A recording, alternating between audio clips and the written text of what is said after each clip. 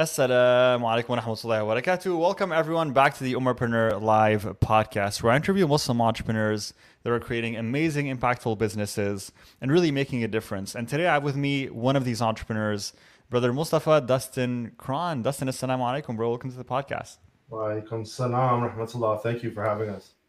It's a pleasure to have you, bro. And just to share with our audience a little bit more about yourself. So, Brother Dustin, he's the founder and executive director of the Center for Global Muslim Life. And he's a creative strategist, he's a filmmaker, he's a writer, he's a digital media producer, mashallah. He's an ethnic studies scholar and community organizer. So, he takes on a lot of roles. And we're going to talk about some of that today in this podcast and really how he's been able to build such an amazing nonprofit with the Center of Global Muslim Life. And this nonprofit, really what they focus on, and I'll have actually, you know what? Dustin, why don't you take it from here, brother? I want you to share with us, what is the Center for Global Muslim Life? What is it exactly that you guys are doing? Let's start there. Sure. So we started many years ago, first as Ummah Wide, which was a digital media publication. We saw that there were all these gaps in the coverage of Muslims around the world.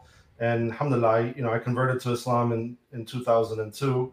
And I've been blessed to live in Muslim communities all over the world, whether it's West Africa, Southeast Asia, in the Middle East, all throughout the United States. And it was really my time in California that inspired me to see that great diversity of Muslim life. So we launched that publication, but it was in the middle of digital media companies getting destroyed by, Google and Facebook ads. And so we took a step back, restarted as a not-for-profit organization called the Center for Global Muslim Life in 2020, but with a lot of similar research and goals, and really focused on the future of global Muslim life. Because what I've seen, especially as a community organizer and activist, is that we're so focused on our community, and most of our institutions are focused on very reactionary things.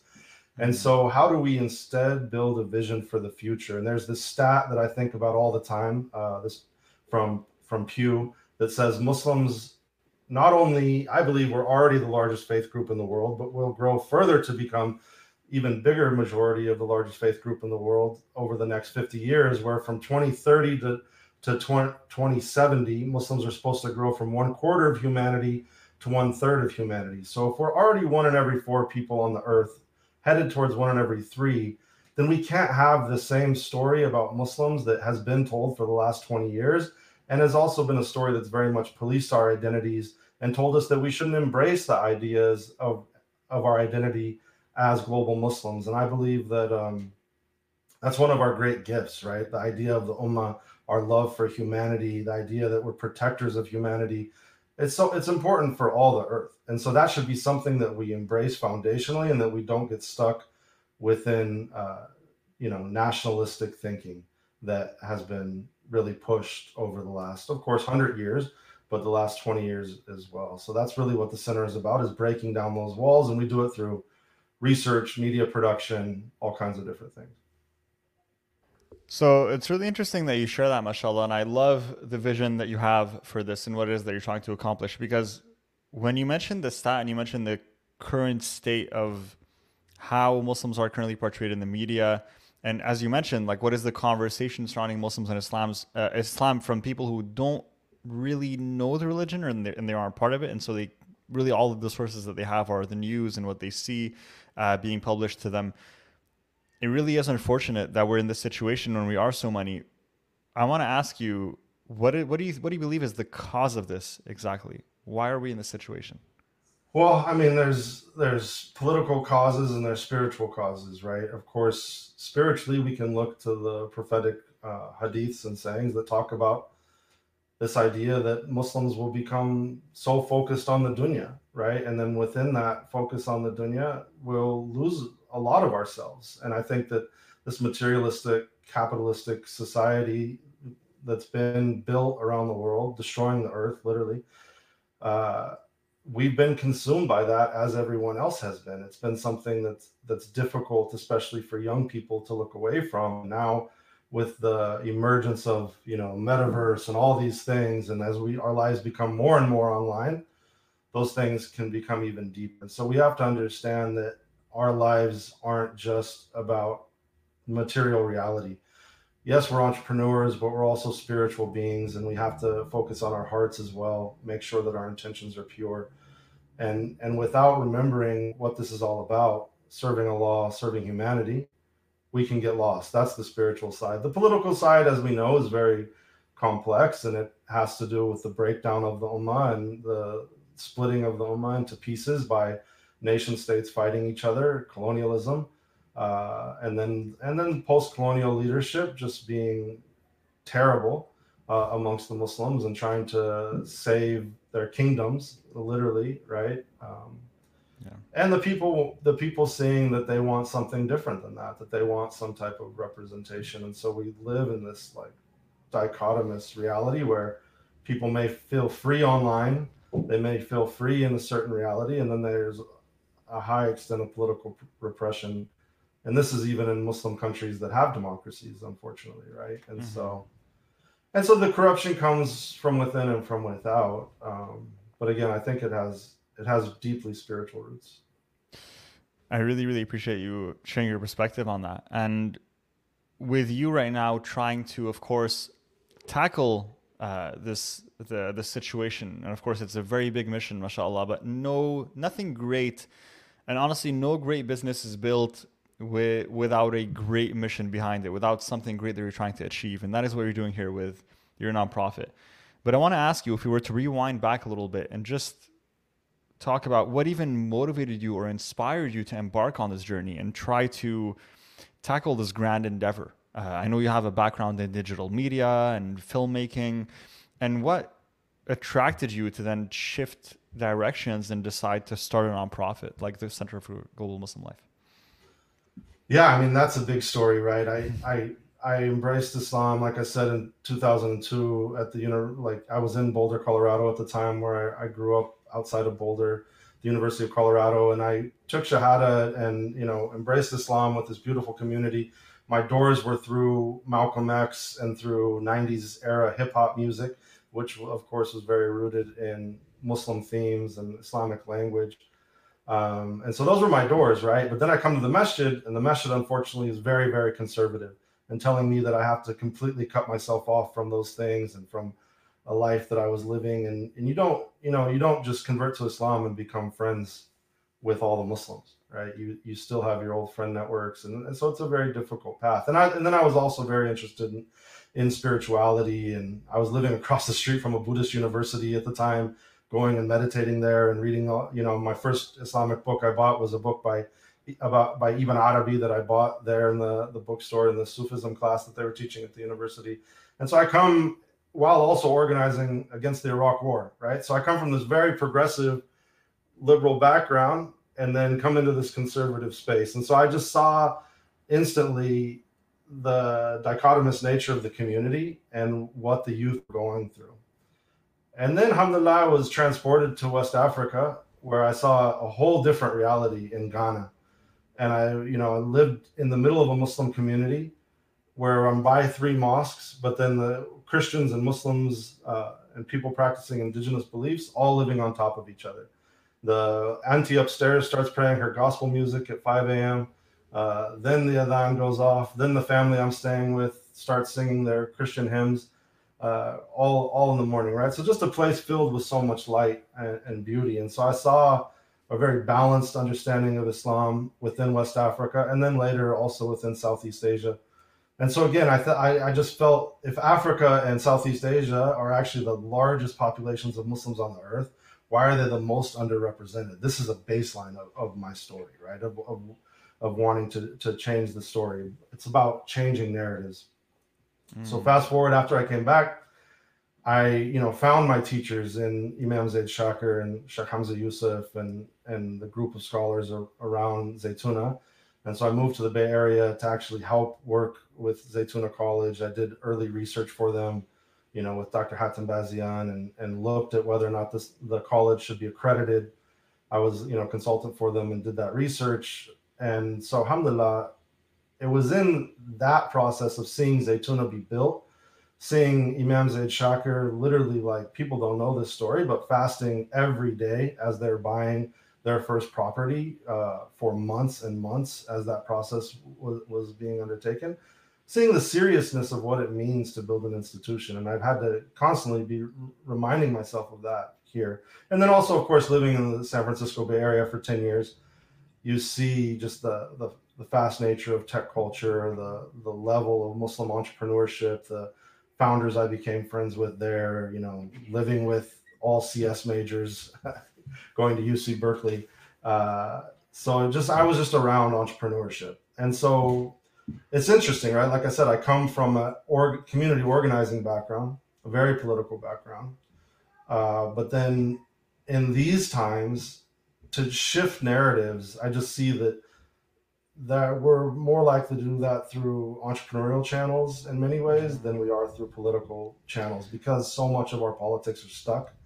And I've done it through political work as well. And so that's really what my goal has been, is creating narrative change, because the stories that are told about Muslims are a big problem, and the stories that Muslims are consuming are a big problem. The stories we tell about it, we tell to ourselves. And especially as someone with, you know, alhamdulillah, 4 daughters, I think a lot about the messaging that young people are consuming all the time, and it's overwhelming for them. And so if we want to raise them as Muslims, we want to raise them as people of consciousness and spirituality and faith, we have a lot of work to do so that they can even see what that story should be. What do you mean by the stories that we tell ourselves? I'm very curious. Well, I mean, there's a hadith, and someone mentioned it the other day, an imam, when I was at Jummah, that talks about how there'll be an era where we wake up as a Muslim and we go to bed as a kafir, right? And that's a really intense hadith.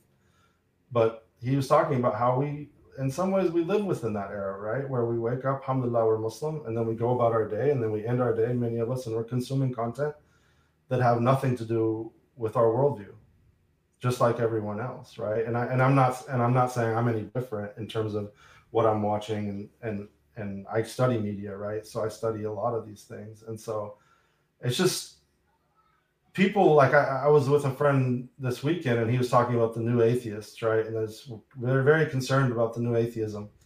And I told him, you know, it's concerning, but the media that we're producing and that our young people I mean, the media we're consuming and the messages that are hidden within it, and the messages. So, like a good example is this film, The Eternals, right? It's a Marvel film, may seem innocent, but it's about gods and creation and very, in my opinion, like a nihilistic understanding of the world, where it's just constantly messages that have this new atheistic type of meaning, and we may not even understand the true meaning about what it is that we're consuming. Then let alone kids who are 8 to 10 to 12 years old, where you could make an entire streaming service with just shows about magic, about all the different shows that for young people about magic. Unfortunately, magic, you know, just really you know, and some of the things like Harry Potter are similar to Star Wars in that it's a hero's journey, and though it's dealing in problematic aspects of showing that magic is okay, there's redeeming qualities there. And I know many people who like that, even Muslim scholars. But beyond that, just so many layers of problematic media that we're constantly consuming. And then so to combat that, you know, alhamdulillah, we have entities like Alchemia, Ashab, you know, some major Muslim producers bringing out good content, but especially the children's content, we're really behind. You know, and we have the kids watch things like Daniel Tiger. Of course, Daniel Tiger, you know, people like Fred Rogers, who was actually a pastor, at least those worldviews where it's faith-oriented, values-oriented, at least we can find that content for our children that at least is values-rooted. But that's young children mostly. What happens once they become teenagers? Everything becomes about anti-heroes. Everything becomes about this, that we're all mixed in our worldview, that we're all problematic by nature, that we're all conflicted by nature. And that's not what we believe as Muslims. And so Again, like we just have a long ways to go in media production. I think it's the biggest crisis of the community because it's the number one thing we consume is media. We consume more media than anything else. We consume more film and television than any of us do books in these times for the most part. And we as Muslims have very few productions, few and far between. Yes, the TRTs and Ertugrul's and these things, like I love Yunus Emre, great, beautiful show about spirituality and transformation, the spiritual path. But again, those, at least some of that exists for adults. None of it exists for the most part for children. Hmm.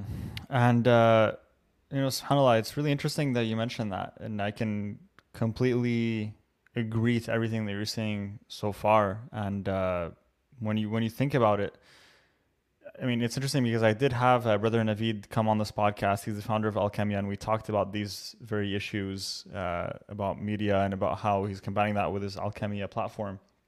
And even when it comes to Alchemia and for example, the database that we have within there, of course, I think the reason why people aren't yet adopting it at mass, as in like it's not something that is being currently, in Muslim homes as widespread as Netflix, for example, is because of the lack of media production that comes from Muslims as well.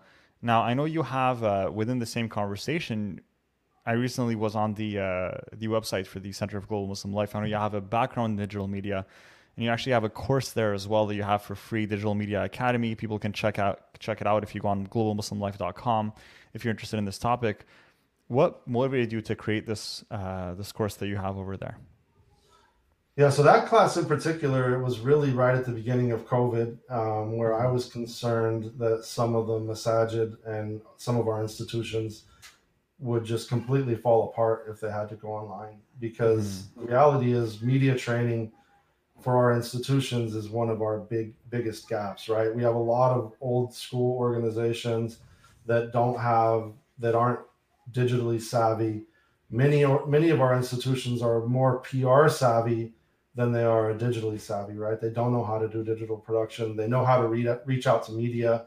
They know how to kind of get themselves in press hits. But in terms of producing their own content when it's necessary, I just thought that was a huge gap. And so the course is like, it's 7 lectures, about an hour long each. And alhamdulillah, the course has been really successful. We've had people from all around the world take it. We've had now courses like in Edmonton where institutions come in and sponsor my ability to teach that course for their institutions locally. So that was with the Islamic Family Canada, which is a great community institution in Edmonton. And so it's just an overview from how do you start with digital production, the type of content that the type of equipment you need for something like this to set up a really high quality stream, to how do you get on, StreamYard, how do you, use different streaming platforms to effectively, how do you start a podcast? How do you think of content in a way where I always talk about content as like a huge puzzle that's laying in front of you.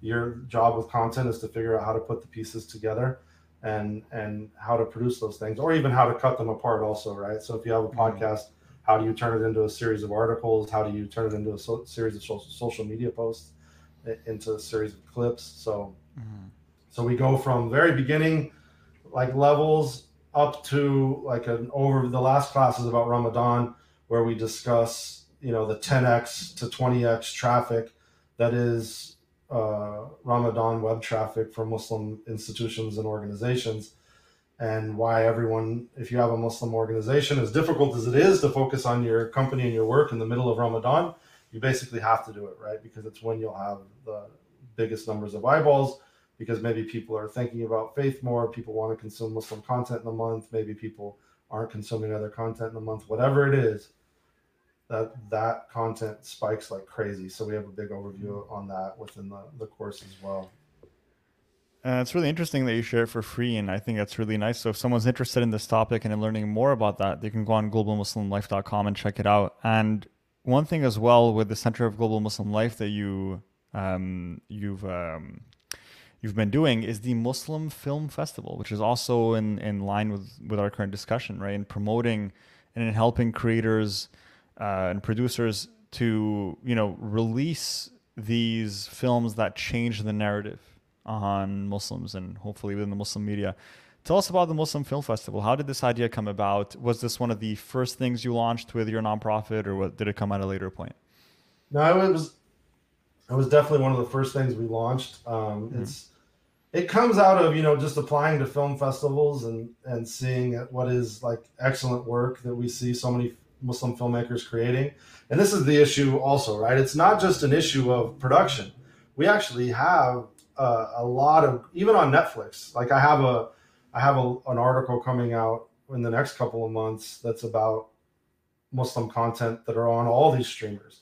The difficulty is discoverability, right? Is like, do we consume global content? Would a regular Muslim watch a show like a Malaysian show or an Indonesian show Mm-hmm. that have really nice themes of Islamic themes? When of course we watch Turkish shows, but maybe that politically has to do with certain ideology that people have. But would we consume other shows from around the Muslim world? There's even a nice children's show from Malaysia, and so it's an issue of discoverability.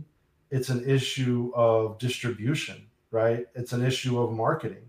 And so with the Global Muslim Film Festival, that's really what we were trying to do, is saying like, look, if no, and especially faith rooted storytelling, yeah, like Sundance and these others will feature Muslim documentaries, will feature Muslim films if it fits within Hollywood liberalism's frames, right? Like if it fits within their frame of how they're producing their festival. And so many of my friends were filmmakers. Some of my friends have gotten into these big festivals, South by Southwest, Sundance, and some of Toronto, etc. Some of the others, big global film festivals, but the majority do not. And especially like for most filmmakers, start with short films also.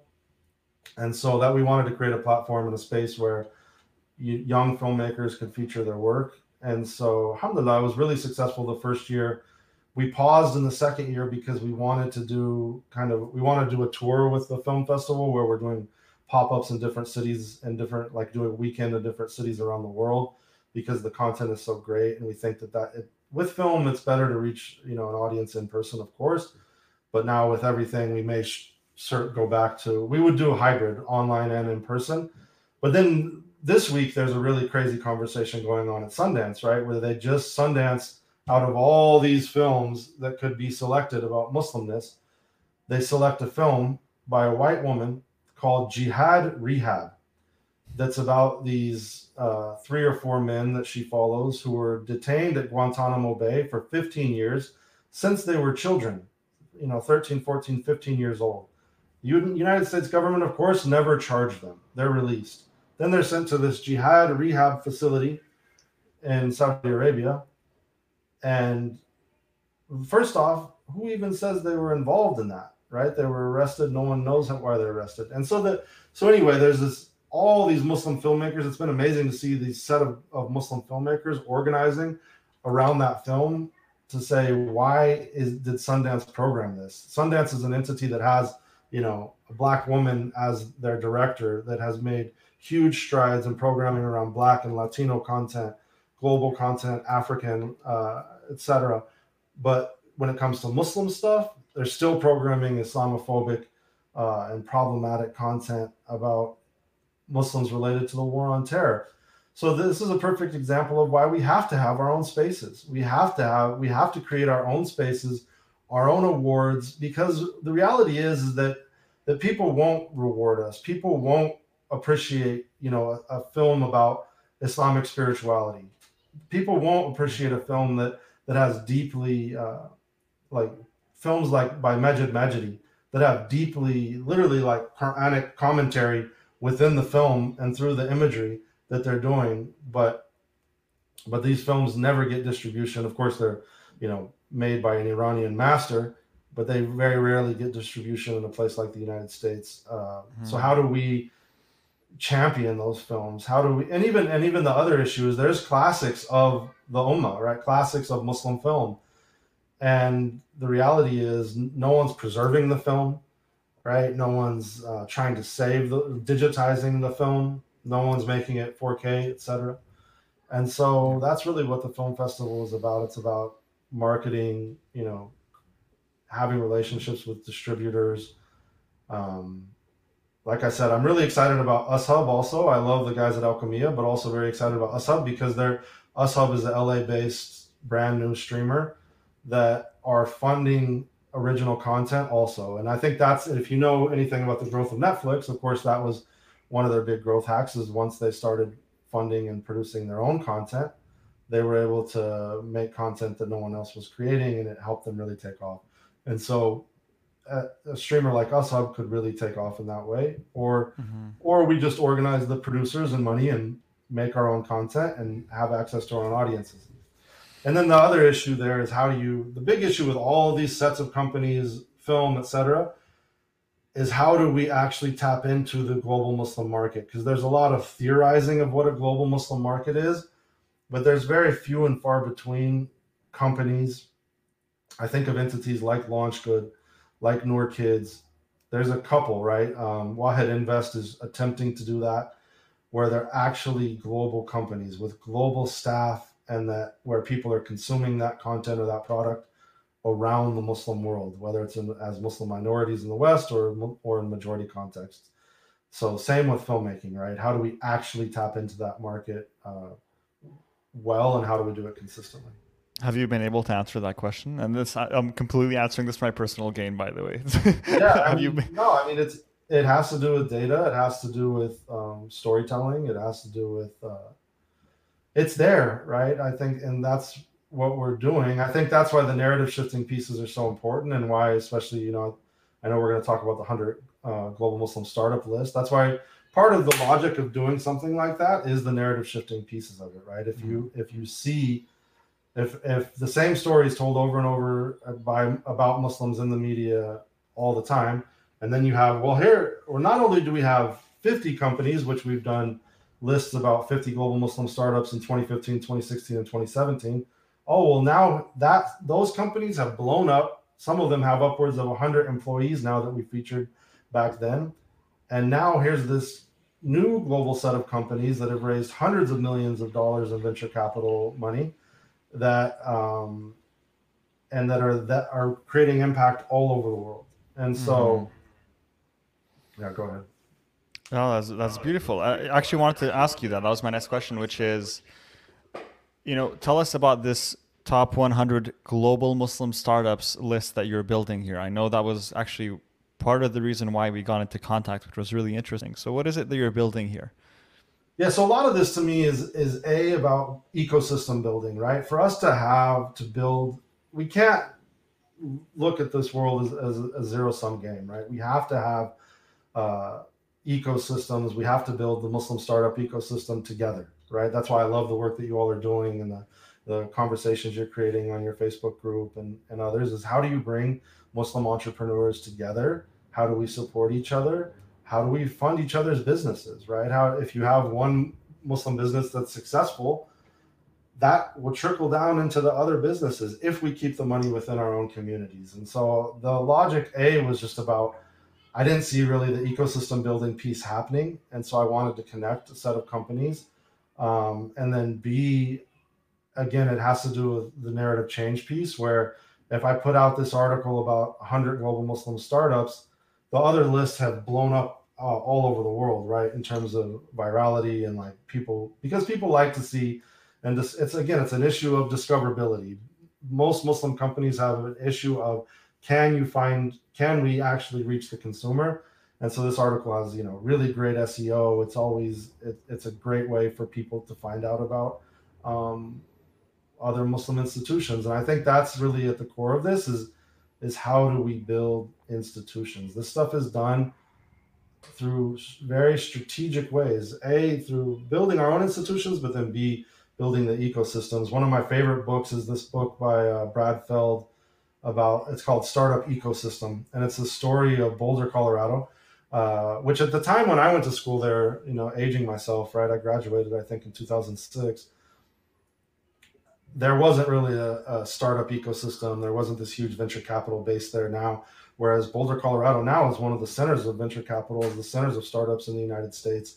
And so the book tells the story of the very intentional nature in which they built the ecosystem, which was about very low barriers of entry, right? That anybody can come into the space and impact it. It was about, again, the understanding that it's not a zero sum game, that if we lift, we lift one boat, we lift all of them together. And so, so I think that really inspired me in just saying, how do I do that? And with the work that I did in the first company, the main thing I got out of building that company, and we say, what are our failures? What are our successes? Well, in many ways, everything is a success if you look at it in a way that it built you up to the point you're at today, and it gave you this huge foundation of knowledge and understanding. And so that first company, it allowed me, to travel throughout Southeast Asia, to build relationships throughout Southeast Asia, throughout the Middle East, throughout the United States, throughout Europe, and build with Muslim entrepreneurs all over. And so I wouldn't be able to do this research and look at 100 Muslim companies, wouldn't be able to instantly connect with people all over Southeast Asia and all these places without those years of hard work on the ground in those countries, building relationships. Mm-hmm. Definitely. And right now, with what it is that you're doing, looking at your nonprofit right now, right? One question that I have, and this is more for my entrepreneurs that are listening to this from an entrepreneurial perspective, and looking at what you're doing, what you're building, mashallah, because it truly is inspirational.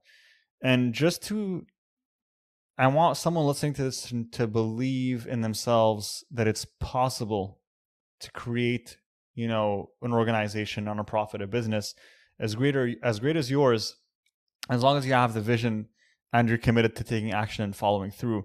And from that entrepreneurial perspective, this organization that you built, the Global Center for Muslim Life, you built this. We had a discussion the first time we spoke together while still, continuing your career as a digital media strategist. Correct? Am I on the ball here? Right? Yeah, totally. I mean, my main work is in my production studio called Beyond Border Studios, where I work with startups and companies around the world on content production, right? And so totally, and that's part of the reason why the 100 Muslim list, we also feature a lot of nonprofits, because in many ways, it's harder to build a nonprofit than it is to build a for-profit entity. Because with a for-profit entity, you're going to get the data feedback right away as to whether or not you're making money. Yeah, right? Definitely. Whereas with the nonprofit, it's a different set of metrics, and it takes a long time to also raise money through foundations, through individual giving, et cetera. And it even takes a long time to get the status. Like in the United States, in the middle of COVID, it took us 15 months to get our nonprofit status, right? How do you manage, the workload of building a nonprofit, building a business while continuing your career, which is, I get this question so often from people who are aspiring to be entrepreneurs and build businesses. And they're like, well, Abi, I can't because I work. I have a full-time job. And you've done this, mashallah, while continuing your career. So what is the secret? What is it that you can share with the listeners here? How you've been able to do this, in part-time, essentially, right? Well, I mean, as a writer, as a filmmaker, as an entrepreneur, so much of this has to do with what you spend your evenings doing, right? Mm-hmm. What you spend your mornings doing. And so, like I said, I have, alhamdulillah, kids. And so my life has changed since I had kids. So now it's what used to be, I would find time when I could find it. Now it's very much like I find time either late at night or early in the morning where I'm able to work on things. And, alhamdulillah, having my own business also, it allows me the flexibility to work on both. And then now, alhamdulillah, we've started to make more income through the Center for Global Muslim Life as well, where we're able to focus on what we're building there. But it's really about, like, if you want to write a script, right? If you want to write a book, you're going to have to write it for the most part, either in the evenings or early in the morning. If you want to build a business, there is nothing wrong with chipping away at things, right? Just look at it as chipping away at things little by little, piece by piece, day by day, month by month. And if you have a big dream, and obviously pray that Allah gives you tawfiq and that spiritual assistance that you need, then inshallah you'll be able to get it off the ground.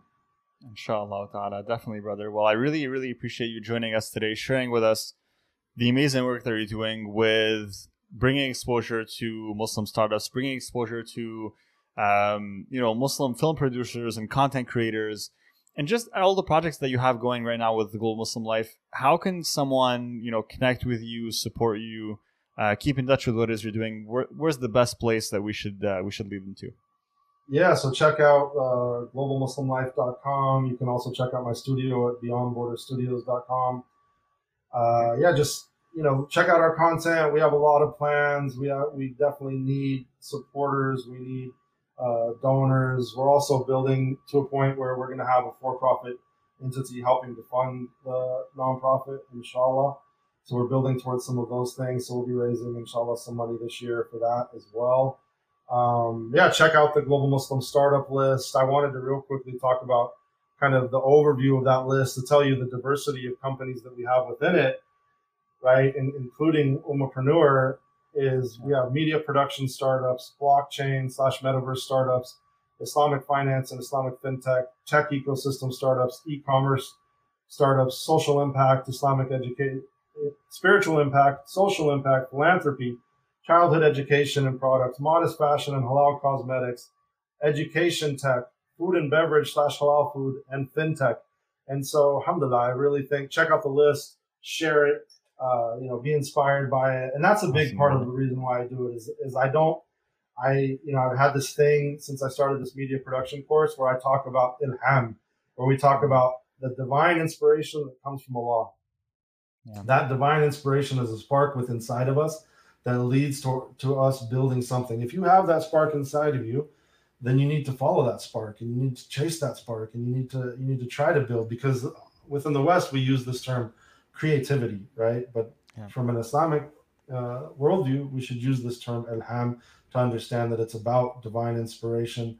And I pray that this work creates divine inspiration in others, and that we're able to really expand with the ummah and have the impact that we need to be having in our world. Because if we're told that we're supposed to be leaders, if we're told that we're supposed to be protectors, then each and every one of us is going to be asked about that on the day of judgment. If we just allow ourselves to go by and live, this, supposed American dream or that Canadian dream or whatever it may be, this dream of being rich and whatever. Well, if we ain't all lifting each other up and the world is burning all around us, what does that say that we did? So we pray that our work is inspiring, inshallah.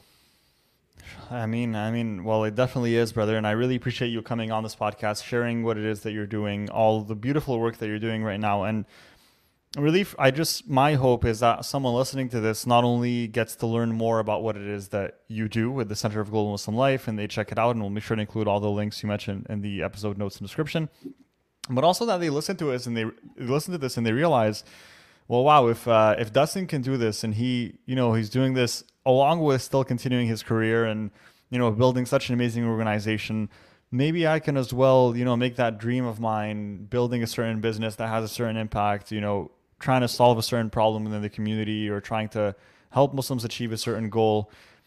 Maybe I should move forward with that and maybe I should do it myself. And if this episode can help inspire someone to take action, that would be beautiful, inshallah. So we hope so. Definitely. Exactly. And last thing for me, right, is because I would say that I'm a first generation college graduate. I'm a first generation business owner in my family. And so just understand that divine inspiration is there. And I always, and within our work, we talk about, everyone talks about social impact.